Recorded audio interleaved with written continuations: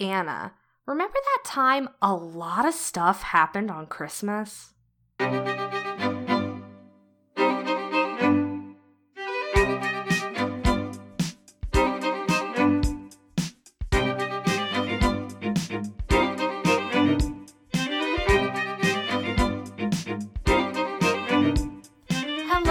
Welcome to Remember That Time, an historical podcast. I'm your host, Anna Webb. And I'm your host, Amanda Webb. This is a podcast where two sisters totally geek out on all of their favorite moments in history. And it's our new Christmas special! Woohoo! Hooray! How festive. I love it. I'm so excited. There's snow on the ground. I know! It's so festive. So festive. While we're at it, I can give you a drink update. I'm having some hot chocolate, also festive. That's great. I'm just drinking water because I just got home and I didn't have time to make a festive beverage. Yeah. I do have the Christmas tree on, our family Christmas tree, because I'm at our parents' house right now. My Christmas tree is also on, but it's in the other room and right. I cannot see it. But it's there and it's festive. Mm-hmm. I love it. So today we're going to cover a few topics because the theme is Christmas Day or Christmas Eve. We're going to fudge it a little bit. Events. Historical, interesting, cool things that happened on either Christmas Eve or Christmas Day. Yes. Yeah. I can't wait. So we each picked out a couple of things, little short things to talk about. And we're going to tell you some stories. And I'm looking forward to it. Me too. I need some Christmas cheer. Yep. I always have Christmas cheer. Always. Even in 2020. We must keep the spirit. Yes. All right. Well, I'm going to go first. I'm going to get us started off. Hit it. My first topic is the Christmas Truce of 1914. I love this. I do too. I have always wanted to do an episode on this, but I knew it wouldn't be long enough for a whole episode. So here we are. Here we are, because I love this event. So, in late 1914, a few months into the beginning of World War I, the fighting on the Western Front of the war starts to kind of slow down because there had been like a ton of maneuvering and they like ran out of room where they were heading. So there's like sort of a stalemate and people are starting to like reassess their strategies for the war and stuff. So it kind of calms down a little bit. They're still, fighting, but it's a war. It's a war. In early December, both a group of British suffragettes and Pope Benedict XV write and sign letters. What a group. Well, they're not together. It's two I different. understand that, but it's just funny to have them like lumped together. They write and sign letters proposing a temporary truce for the Christmas season. And both letters are ignored or refused by governments or whatever. It's Shocking. Yeah. In late November and early December, some like friendly conversations and like temporary truces to collect and bury the dead begin to occur all across the Western Front. So in the month or two leading up to Christmas, people started to be like, oh, it's Christmas. We're tired. And we don't want to be fighting a war. And right. These people do Christmas, and so do we. So let's just sort of chill for a little bit. Let's just take a little bit of a breather. So around 100,000 British and German troops are involved in the informal truces on Christmas Eve and Christmas Day of 1914. The Germans place candles and like Christmas trees on their trenches. Mm-hmm. And they start shouting greetings and singing carols to the British. And shortly after that, the British respond with their own carols and similar greetings. I love that. I do too. It's a Christmas Carol call-in response. Yes. Yes, it is. After a while, the men start very carefully venturing into no man's land. Yeah, that's dangerous. Yeah. Even on Christmas. Yes, but like it would be like, we saw a group of German men and they were saying, come out, it's Christmas. And we were like, I don't know. But then they could see that none of them had weapons. Right. And they were like, okay, we get it. And there had also been some friendly relations leading up to this. So they were a little less like, They're going to ambush us, yeah. Yeah. They exchange gifts of food, tobacco, alcohol, and like souvenirs. So they like trade buttons and hats. I love that. Which I love. There are lots and lots and lots of really cool firsthand accounts from this event, but this is just one that I found that I really liked. Bruce Barnes' father? Sure. Who is a British soldier, says, quote, "I wouldn't have missed that unique and weird Christmas day for anything. I spotted a German officer, some sort of lieutenant I should think, and being a bit of a collector, I intimated to him that I had taken a fancy to some of his buttons. I brought out my wire clippers and with a few deft snips, removed a couple of his buttons and put them in my pocket. I then gave him 2 of mine in exchange. The last I saw was one of my machine gunners, who was a bit of an amateur hairdresser in civil life, cutting the unnaturally long hair of a docile Boche who was patiently kneeling on the ground whilst the automatic clippers crept up the back of his neck." That's so interesting. That they felt like safe and comfortable enough to cut Just hair. get a haircut. Yeah. Well, I like the exchanging of like the buttons because it reminds me of like at international like sporting events, particularly soccer. Yeah. Sometimes they'll swap jerseys at the end. I think football players sometimes do it too. Like in America, they'll sometimes swap jerseys and stuff. And I just have always loved that. And that's what it reminds me of, that like sportsmanship kind of thing. It's cool. Well, speaking of soccer, right, of course. There are also several accounts of football matches to occur in no man's land between opposing troops. There are all kinds of accounts of like people keeping score with like different groups of people. There are some historians that believe those accounts, like at least the original ones, may be false or exaggerated.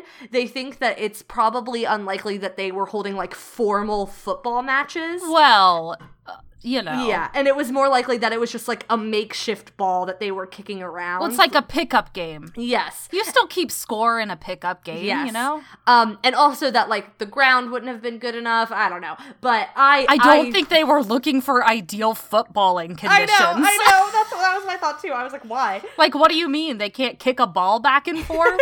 Exactly. It ain't that bad. There were also some truces on the Eastern Front. They're just less widespread, but the war was also less widespread over there. True.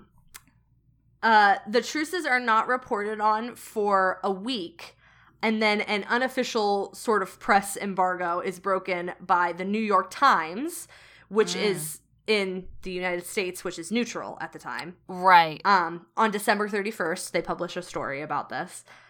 Shortly after, British papers begin reporting on the event, and they publish a lot of first-hand accounts and letters from soldiers. The tone of all of that reporting is largely positive. Like, very much... That's so surprising, especially in Britain during that time, because they were just so... I mean, the British royal family changed their family name because the country was so anti-German. Yes. You know? But it was also very early in the war, and I guess. In a war that was so widespread that they've never experienced before. Yeah. Like, this was probably the first time... It wasn't the first time a lot of those people had been in a war, but it might have been the first time they'd been in a war that large at Christmas. Oh, for sure. So it was a very unique set of circumstances, you know? Like, they didn't really know how to respond besides saying, like, look at our fellow man, you know? Right. German and French papers were much more reluctant to report on the truces. The German accounts largely criticized the truces. Shock. And then this quote I found interesting. In France, press censorship, ensured that the only word that spread of the truce came from soldiers at the front or first-hand accounts told by wounded men in hospitals. The press was eventually forced to respond to the growing rumors by reprinting a government notice that fraternizing with the enemy constituted treason. I mean, I guess that is technically true. Yeah. But they never reported on it. But because there were so many first-hand reports on it, they had to be like, this is treason. They had to acknowledge that it happened, right? Yeah. And it took a few weeks for like officials to acknowledge that it happened and sort of Sure. after the fact said like, yes, this was a truce, and not that like their men just decided to have a truce. Right, you know? right. You got to figure out how to spin it. Yeah. Yeah. A few holiday truces are attempted over the next few years of the war, but most of them are either squashed immediately or nothing really comes from them, or they're very brief or Well, the whatever. war was more intense by that point. Exactly. So. Yeah. But yeah, I love that event. It's such a good so one to start much. off on for our podcast because it's so like we all came together. And we, Yeah. You know. The And I next was- one is not going to be quite as nice. I was reading too about this, something that said like, you know, it wasn't just that like, here we are, our fellow man. It was a pattern of disrupting authority. Totally, because That these was- people didn't want to go to war. People were opposing the war. Right. And this was just a widespread moment where everyone was like, this is pointless. Yeah. Why are we doing that? There was this one British account I was reading where they said, we couldn't get the Germans to start fighting with us again. Because some Yeah. of these truces lasted on to New Year's. right. And they were like, they just said, this is stupid. Why are we fighting? And they wouldn't start fighting with us again. And we wouldn't shoot at them because that would just be cold blooded. Right. So they just were stuck. The Germans like wouldn't go back. So interesting. Yeah. So I love it because I love that like, let's all come together for like a moment of human decency. But in the middle also of it's an something like act that. of rebellion. Yeah, which Yeah. I love, especially on like such a violent war and like the first time the world had really experienced anything like that. Totally. And it was like, yeah, that everybody just agreed that we needed that common moment in the middle of that wild event. I just think is so cool. And every media depiction of it makes me cry. Yeah. Reading about it made me cry. Yeah. I love it. Well, are you ready to talk about a different war? Yes. So- Why did this happen? I don't know. So we're now going to switch gears and talk about Washington crossing the Delaware. Yes. It's so funny because normally you would do British history and I would do And American you would do history. American, especially It's- with Washington. Yeah, it's so funny Yeah. to me, especially with the Revolutionary War. But I'm doing 2 American history things. and I'm doing And you're doing 2 European. What's happening? I don't know. So weird. It's Christmas. Okay, so it's the Revolutionary War. It's the year 1776. New York City. No, sorry. Exactly. It is New York City, where in Long Island, it's around August, British General Howe has landed troops in Long Island and has basically driven George Washington's Continental Army completely out of the state, and they're pushed back out of New York by around mid-November of that year, right? So there's some background I'm going to get into here because there has to be background before the event. Otherwise, it will not make sense. So General Howe has left mainly Hessian troops in New Jersey, and they're all ordered to small outposts in and around Trenton, New Jersey. And Howe sends troops to across the Hudson River into New Jersey and basically chases Washington all across New Jersey at this point. And while this is happening, Washington's army is significantly shrinking Yup. for a couple of reasons. Mainly expiring enlistments. So all the people who are enlisted, their time that they have to serve is running out. And also lots of desertion. Yup. It's Big problem. It's winter in New York at this point, and they don't even care that deserters are, basically considered to be the worst of the worst in the army. They're out. So most of Washington's army crosses the Delaware River into Pennsylvania, just north of Trenton, New Jersey. And a lot of their boats are either destroyed or they're moved away from them for miles in both directions, so they don't really have boats at this point.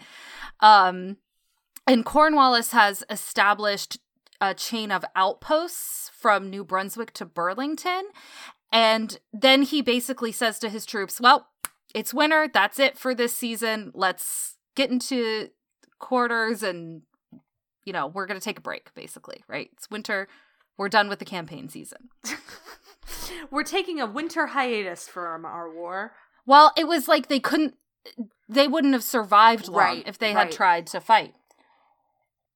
So, at this point, Washington's army has around 4,000 to 6,000 men, and around 1,700 of those are unfit for duty because they require medical attention. They're that badly beaten up. Wow. Oof. Looking rough for my dude. We're not done. I know. Because 2 divisions of his army are also separated from him. Oof. So General Horatio Gates has his division in the Hudson River Valley, and both of these divisions are ordered to come and join Washington. But Gates's army is delayed in getting to him because of heavy snow. Mm-hmm. And then, of course, we have General Charles Lee. Oh, bless. Oh, this dude. He has, at this point, around 2,000 troops, and he's ordered to come in and join them. And he basically says, no, I want to stay near the British flank in Morristown, New Jersey. Oh, Charles Lee was bad at his job. Well, we're about to talk about that again, because that didn't really work out with him for him so well. Because on December 20th, General Lee's division of the army arrives in Washington's camp, but he's not with them. They're under the command of General John Sullivan. And do you know why Lee is not with them? Why is that? Because he had been captured by the British on December 12th because he ventured too far outside of the protection of his troops in search of more comfortable lodgings. Oh, what a punk. That guy was so dumb. He is the worst. Oh. The worst. But later that same day, December 20th, General Gates' division also arrives. They have been reduced to like 600 of their people's enlistments had ended, so they're gone. Oh. So that's not great. But then they get some more troops that come in from Philadelphia. So he's got enough now. Up. Yeah. Yeah, he has enough now that he can take a bold approach, because Washington had kind of been planning for a while that he might want to attack because he knows that the British troops have basically shut down for the winter, right? So he plans 3 crossings of the Delaware River with his troops. The largest contingent, which he would lead the attack on Trenton, right? And then a second one would come in under Cadwalader. I've never known how to pronounce that person's name. And they would cross at Dunk's Ferry and create a diversion to the south. And then the third would come in and cross at Trenton Ferry and then hold the bridge across Assunpink Creek, which is an unfortunate name, which is just south of Trenton, so that they couldn't escape that way either. And then after Trenton was secure, the plan was that then they could go on and attack the British troops that were in Princeton and New Brunswick. So, preparations for the attack began on December 23rd. And then on December 24th, the boats used to bring the army across from New Jersey in the first place are brought down from Malta Island near New Hope. Oh, okay. And they're like hidden. They like tighten security and they hide them all over the place, so that which is like wild to think about, being able to hide some big old boats. You know? Yeah. Well, they weren't that big. I really. know, but still, it's like. That's what I thought the whole time I was reading Huckleberry Finn, and they would be like, and we hit our boat on the shore, and I'm like, you did what? Well, generally speaking, I think when you hide a boat, you like cover it in brambles and like tie it up to the shore. I understand how, but it works. That's like one. It's just one. Weird to think about. Yeah. So general orders are issued by Washington on December 25th, outlining the plans for the operation. So on the morning of the 25th, Washington orders his army to prepare 3 days worth of food and issues orders that every soldier be outfitted with fresh flints for their muskets. And he tells them, like, this is a super top secret mission. Like, you need to be prepared, and also don't blab. Yeah. So they plan to the plan requires them to start crossing basically as soon as it gets dark enough for them to conceal their movements on the river. But they don't actually end up reaching the crossing point until about 6 p.m., which is like 90 minutes after sunset. And the weather starts getting progressively worse. It's like drizzling, then raining, then sleeting, then snowing. Oh, that's how it was all day yesterday. Yeah, exactly. Literally yesterday's weather. Yeah. But at about 11 p.m. on Christmas Day, Washington's army starts its crossing of the half-frozen river at 3 locations. The amount of ice on the river actually prevents the artillery, like the people who are taking the artillery, from finishing the crossing until like 3 a.m. on December 26th. But the troops are ready to march around 4 a.m. So it's later than they expected, but they get there. It's dark enough. They can still do all their stuff in the dark. But again, this is still just the first crossing. Oh, that's right. Yeah. So the other 2 divisions, which make up around 3,000 men and artillery, don't reach the meeting point in time. They just don't get there in time. But Washington says, we're doing it anyway. Sure. I mean, at that point, you've put a lot of effort into it. Yeah. So we'll wrap it up quickly because it's not a ton after that. But on December 26th, Washington orders the army to split into 2 columns. And he commands one, and then General Greene commands with General Greene commands with him, and then General Sullivan commands the other.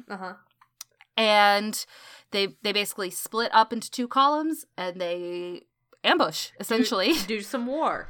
Yeah. Only 3 Americans are killed. Wow. And 6 are wounded, but 22 of the Hessians are killed and 98 are wounded. Wow. And the Americans end up capturing like 1,000 prisoners, and they get muskets and powder and artillery. So generally speaking, it wasn't like a huge significant like victory. Not from like a turning strategic standpoint or anything. Yeah. No, but the fact that the army was so like dwindling, like the news of this really successful attack really raised the spirits of American colonists and the other people in the army, who basically thought that there was no possible way we could win. Right. But the fact that he pulled that off made people be like, all right, we can do it. Yeah. And that's Washington crossing the Delaware. That's great. That's one of those things that, like, is super famous that you forget happened on Christmas. I always remember that one happened on Christmas. I don't know why. It's just that's one of those things that stuck into my brain. A fun fact that stuck in your brain. Well, and all the, like, paintings and stuff of it, it's like they paint in, like, the ice and snow and stuff. So you're like, oh, yeah, it was on Christmas. It was cold. Yeah, it was rough. Yeah. It was really rough. I cannot imagine. No, I'm good. All right. My next thing is the creation of the song Silent Night. Oh, this is lovely. And I love this. This one we have a connection to, which I will talk about when we get there. But. Yeah, we briefly mentioned it in the last time we did like a Christmas special where we talked about Christmas carols. We briefly mentioned it then. Yeah, but I love this story. Because Anna and I are connected to it, I was forced to tell it every year at the Christmas concerts for my choir as a child. Yeah. Yep. So here is that story. On Christmas Eve of 1818, a young Austrian priest named Joseph Mohr is preparing for the Christmas Mass service at St. Nicholas Parish Church in Oberndorf? I think so. Austria.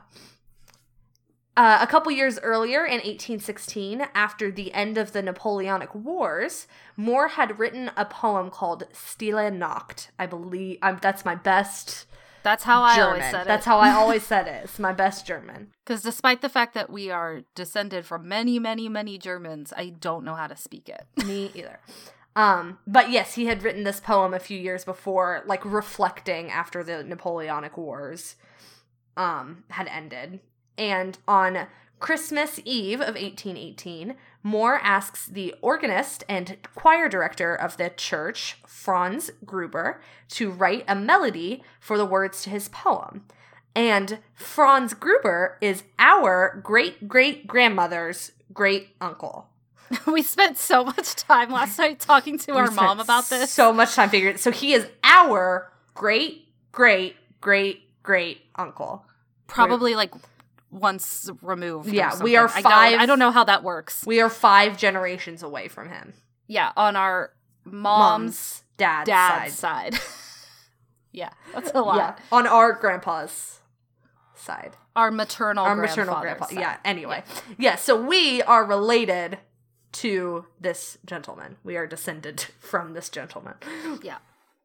The church's organ is damaged because of a flood of the nearby river. So Gruber writes the melody and accompaniment on the guitar.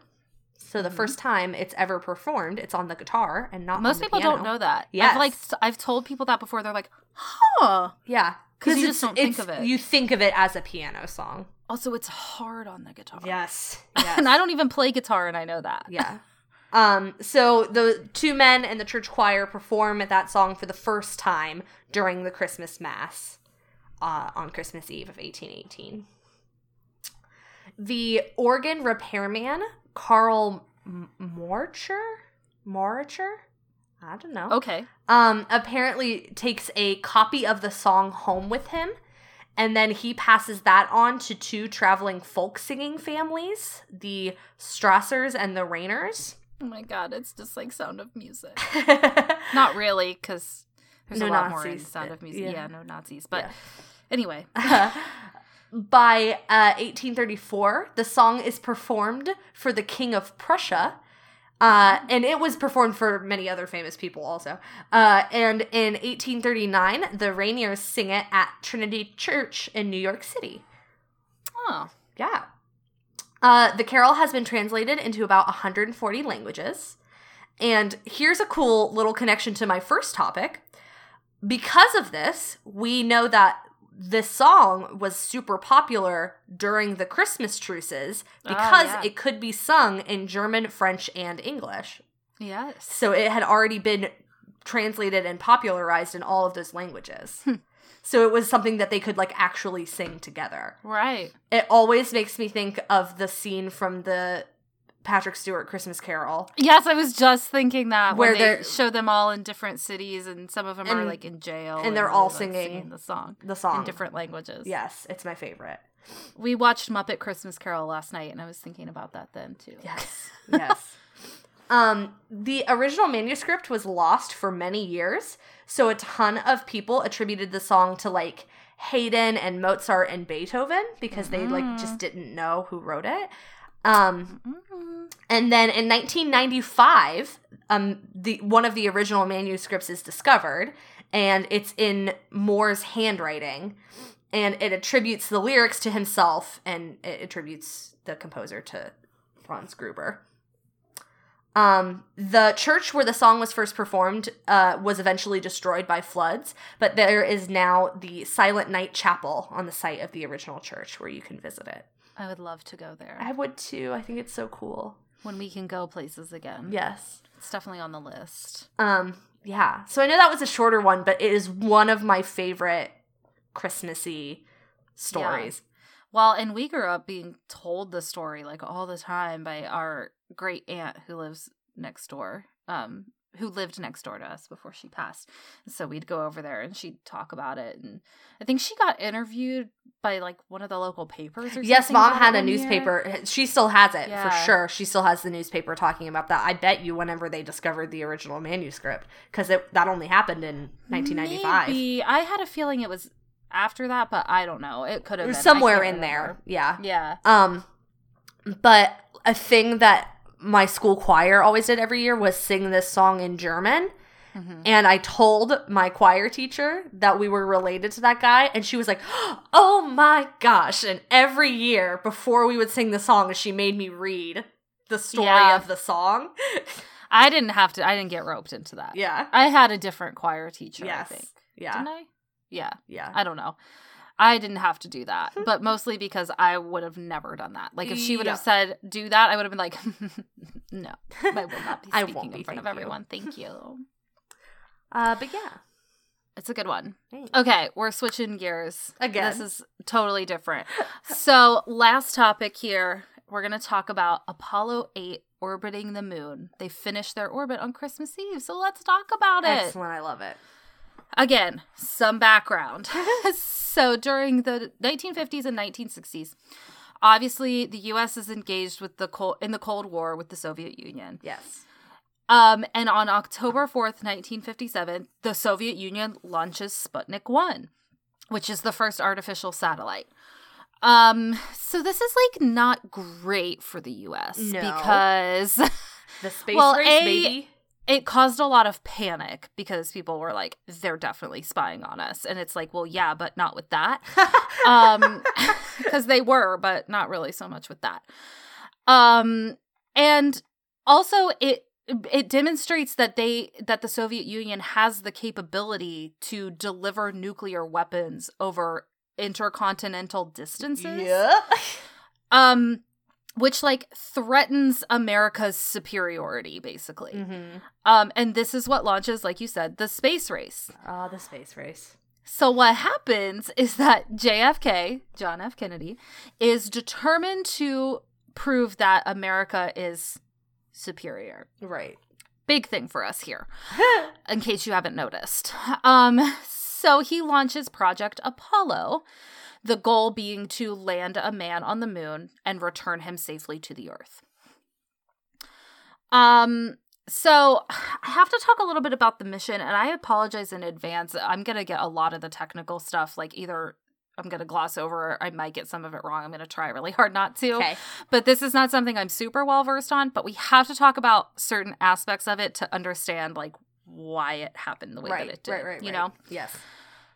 So basically what they decide is that the Apollo spacecraft would have three primary components: a command module with a cabin for 3 astronauts.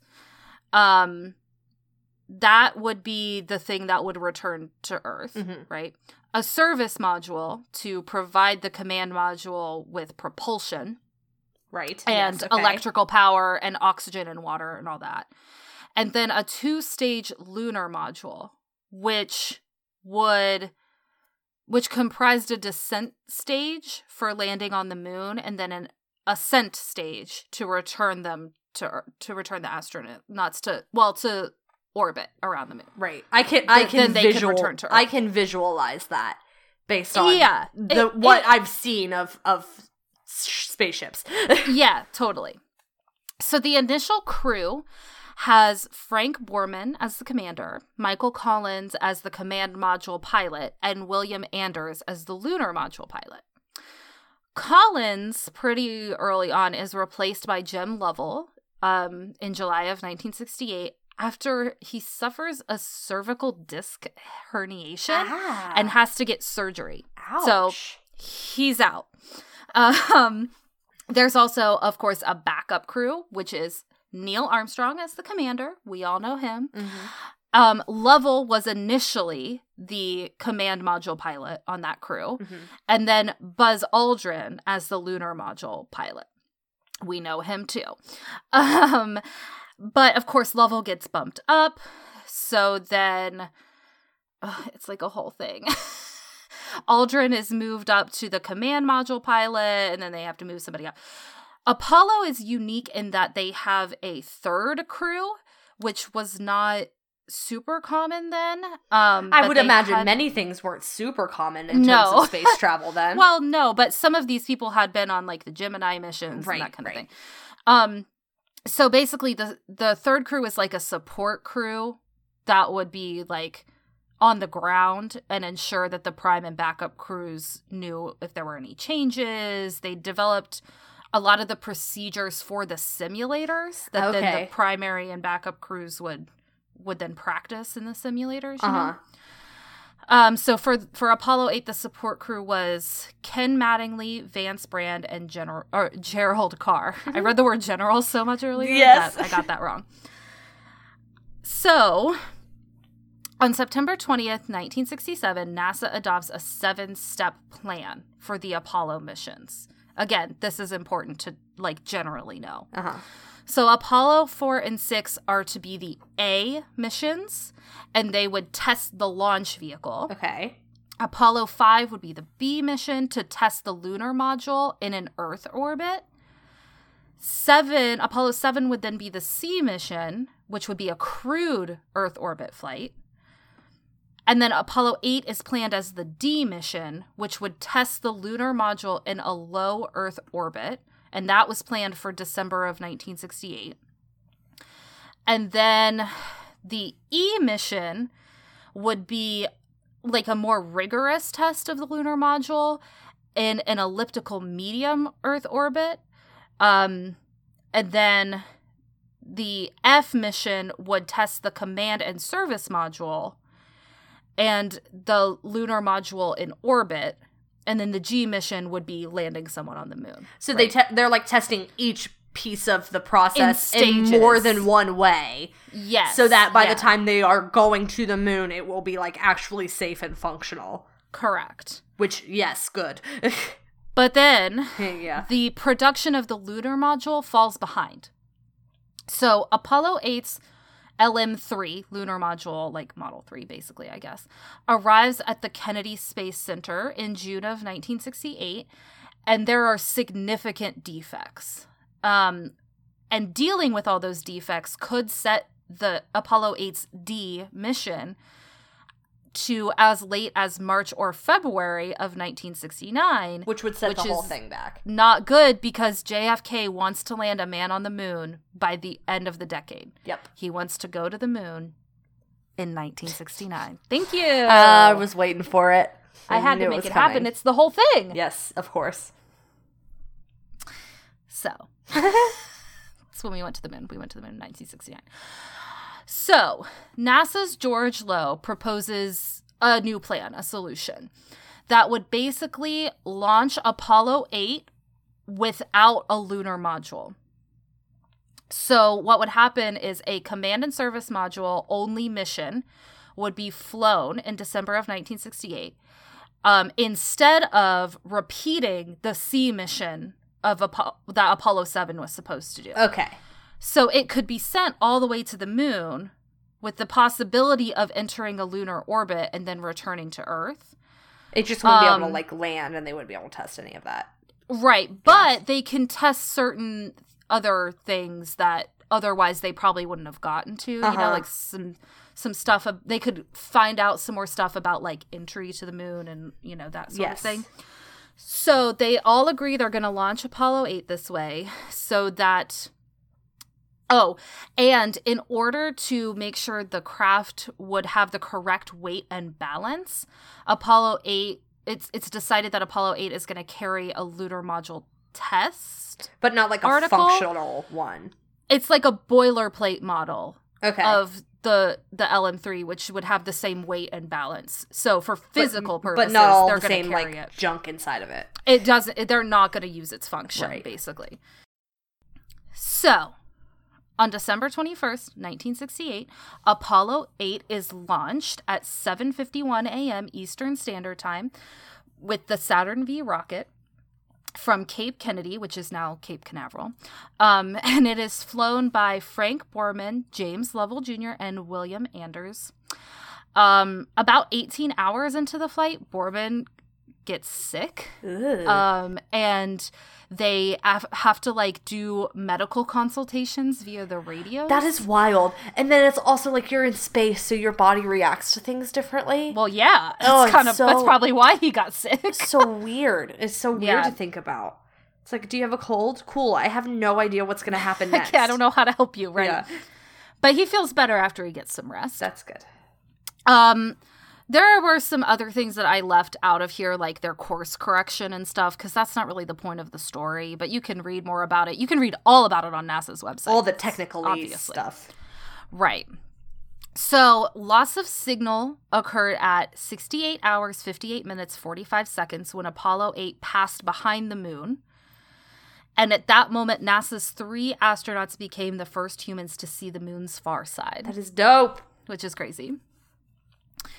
They also snap all the pictures while they're up there. Like, you can see the pictures of, like, the Earth and all that stuff. It's crazy. So cool. So, but we're here to talk about Christmas. So on Christmas Eve, Apollo 8 orbits the moon and shares a public broadcast. The astronauts send images of the moon and the Earth via this public broadcast. And they take turns reading from the book of Genesis, closing with a wish for everyone on the good Earth. So the crew ends up circling the moon a total of 10 times, and on Christmas Eve, that's when it's time for them to return home. That's when they finish. Right. So on Christmas morning, Mission Control is like waiting for word from them that Apollo 8's engine burn was leaving lunar orbit and that it had worked. So they get confirmation when Lovell radios to them, "Roger, please be informed there is a Santa Claus." That. And then the crew splashes down in the Pacific on December 27th, 1968 at 10:52 a.m. Eastern Standard Time. And they completed the first orbit of the moon. Awesome. That is so awesome. That's a pretty cool thing that happened on Christmas. It's very cool. Like, imagine sitting at home on Christmas Eve and, like, listening to astronauts talk about seeing the moon from the far side for the first time. Imagine being an astronaut and circling the moon on Christmas Eve and then coming out on Christmas Day and, like, figuring out we made it out of lunar orbit. So and it's cool. Christmas morning. That's that's so pretty wild. Cool. It's very Doctor Who of them. Oh, it's extremely Doctor Who of them. I love it. I love the idea of that. That is so I'm cool. sure that I'll do an episode, or maybe you will. One of us might do an episode on, like, the moon landing at some point. Because, oh, man. We talked about it a little bit when we talked about Katherine Johnson, but not in its entirety. Yeah. Right. But I just thought that was really interesting. Yeah, I loved it. Those are good topics, sis. Well, thank you. History's great, but today is cool too. What's your favorite thing about modern times? Welcome to Modern Times. It's a portion of the podcast, what I call it, a segment of the podcast where we talk about things that we like about the here and now. Yes. Amanda was dancing while I sang the song to distract of course me. I was, because it's my favorite. It's my favorite song. Well, would you like me to go first? I think you went first last time. Yeah, you can go first. Okay. So my thing that I love is holiday commercials. Oh, good. And I'm not talking about, like, the new ones that are like, shop this holiday sale. I'm talking about the ones that have, like, been around that they repeat every year. Classics. Like, for me, when I was growing up, it was the Campbell's soup commercial. Yes. With the little, like, the snowman comes inside and he eats the soup and then it melts and it's a little boy underneath. One. They don't show that anymore. And I can remember the year they stopped showing it, I was very upset. I was like, I haven't seen that commercial, and I was really upset. Or, like, the M&M's one where they see Santa. Oh, yeah. Or and he's like, they are real. The Hershey's Jingle Bell That's one. That's the other one I was going to say. I love them. I love the, like, classic They're so good. holiday ads. And every time a new one properly captures that spirit without pandering to me is impressive. And I'll tell you what it is this season. It's the Etsy I commercials. knew you were going to say it was the Etsy commercials. They're so good. They're good. really good. Yeah. Yes. And it's tough this year because everybody's like, it's been a hard year. The holidays look different. And that's not the commercial I'm looking for, right? I'm looking for the one that gives me the holiday spirit. Yes. You know what I love? Yeah. When Coke nails their commercial for the year. Yeah, I always look forward to the Coke commercials. Because it's always good, but I love when they bears. nail it, you know? Yeah, the polar bears are always good. They're classic. Even though those ads change, they fall into this category. Yes, they still are reminiscent. They don't try too hard to be, like, flashy and modern or whatever. Well, yeah. I mean, first of all, here's the thing. I don't need Coke to sell to me. No. Right? Like, I'm going to drink Coca-Cola when I want a Coca-Cola because, like, they're established. Yes. Right? I don't need them to sell. Same with M&Ms. I don't need M&Ms to sell to me. No. So, like, it's really about what cool commercial concept did their advertisers come up with. Yes. Like, that I'm interested in. It's the same way we watch Super Bowl ads. It's a similar 100%. thought process, you know? Yeah, totally. Excellent. Mine is Christmas yard decorations. That's very good. That's good. I love them even when they're bad. I love Yeah. them so much. It's like Christmas yard decorations are great for many reasons. One, putting the lights on your house is always going to be beautiful, especially in the snow. I love to look at it. I like to see how people design. You know what I mean? Like, Yeah, our dad was saying last night, he was like, I think this is the first time in a long time that we've had 2 snows while the Christmas lights were up. yes, probably. And we were like, I like went outside and was just looking at our lights in the snow last night. Yeah, for sure. I sent you a video. Yes, you did. Yes. I love seeing how people choose to use their house to the design of it, you know what I mean? But then I do. also love stupid, horrible, gaudy blow-up things. Griswold and decorations. Flashing lights and it being just way too big and the music is ridiculous. Like, I love driving around and looking at it. And I just love everybody just going whole hog for literally no reason at all. So can I tell you about a Christmas decoration?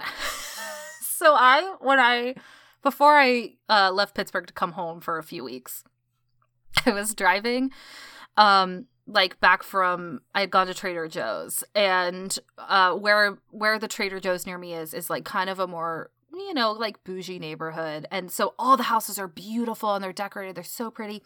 And I get kind of out of that area and I'm getting sort of back toward mine. And I look down a side street and there's maybe a couple houses with like some lights up. And then there is one house that has nothing except the most massive, I cannot describe to you how massive this thing was.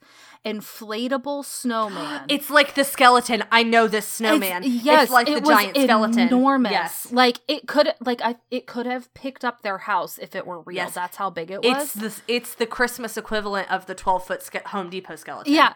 And I just loved that they were like, do we need other Nah, just that. This is all we need. Probably Put a good. spotlight on it. That's all we need. I don't even know if they did that because it wasn't dark enough, but yeah, it was hilarious. And then we drove around our little sort of, you know, the neighborhood next to like ours where there are some nice houses. We drove around there the other night. And they've got like the houses up on the hill. I know you know where I'm talking about. Up on the hill in the loop. Uh-huh. There's one that's just like fully lined with lights. Yes. I love that look. Yes, same. I'm fully into that. And they have a massive Santa Claus in the window. Oh, There's a tree and a Santa next to it in the big front window, like looking out at the street. It's so funny. there's a house in my town that goes all out for Halloween, and I drove by their house the other day, and they have a giant Krampus on their porch. And it's like, of course you do. Of course you have a giant Krampus on your porch. I know exactly which house you're talking about. I love it. I love that. That was a really good one, Amanda. Thank you. I love Christmas displays. Same. The house across the street from our grandparents' house usually goes all out. We call them the Griswolds of like the neighborhood. And they do music. And they have like a really long front yard. And they just pack it with inflatables. Fill it with inflatables. They didn't do it this year.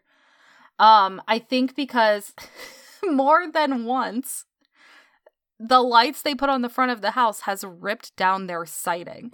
This year they haven't gotten it fixed yet. So I think they just weren't putting them. So they didn't put them out. But our grandma said maybe their electric bill gets too high. I was like, that probably is true.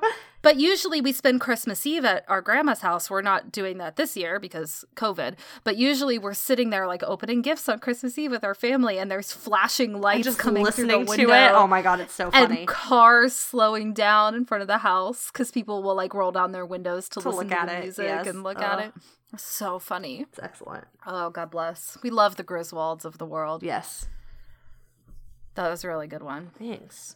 Well, friends, that was our holiday special for the year. Yeah.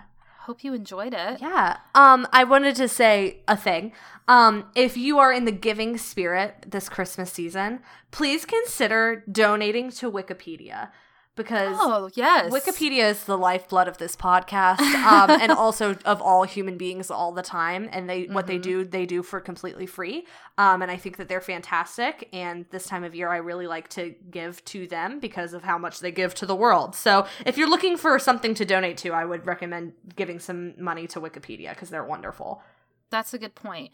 And normally this time of year, we're like hyping you up on like the Project for Awesome, which is a thing that we do every year. They have decided to push it back to February, so we'll talk to you about it then. Yes. And we will talk to you about it. Yes. This is our last episode of 2020. 2020 is coming to an end. I can't believe it. Bless. I'm so amazing. And I know that not all of our problems will be fixed in 2021, but least it's looking up, this Chief. year it's looking up. Will be behind us. Yeah. So we hope that you all have a really lovely and safe holiday season. We hope that if you have access to the vaccine in the near future, that you get it, and you take care of yourselves and your loved ones. And I don't know what we'll be doing next time because we haven't thought that far ahead. Not but at it will all. be the first episode of the new year. And I think that's it for that. If you have topic suggestions that maybe you want us to talk about next year, or if you have questions or comments or whatever, you can email us at rememberthatpod@gmail.com. You can also find us on Twitter at RTTpod, and we're also on Facebook if you just search the name of the podcast. We would love it if you would send us a rating or review wherever you listen to the podcast. And if you want to find me on the internet, I am at The Real Anna Webb. And I'm at ACW Nerdfighter. And I also wanted to give one quick plug. This will be coming out before Christmas Day. So on Christmas Day, I will be guesting on a wonderful podcast called Polidarity Forever, wherein the McElroy brothers every year watch Paul Blart Mall Cop 2 and do a podcast about it. And every year, me and a group of folks at the Good Idea podcast are going to listen to the second episode of their podcast in Polidarity with them. I had very meta. So much fun doing it. So if any of that stuff seems like something that interests you, I will be on that podcast. Please go listen to it and enjoy it. Such a weird thing. It's to try the to explain. best. I love it.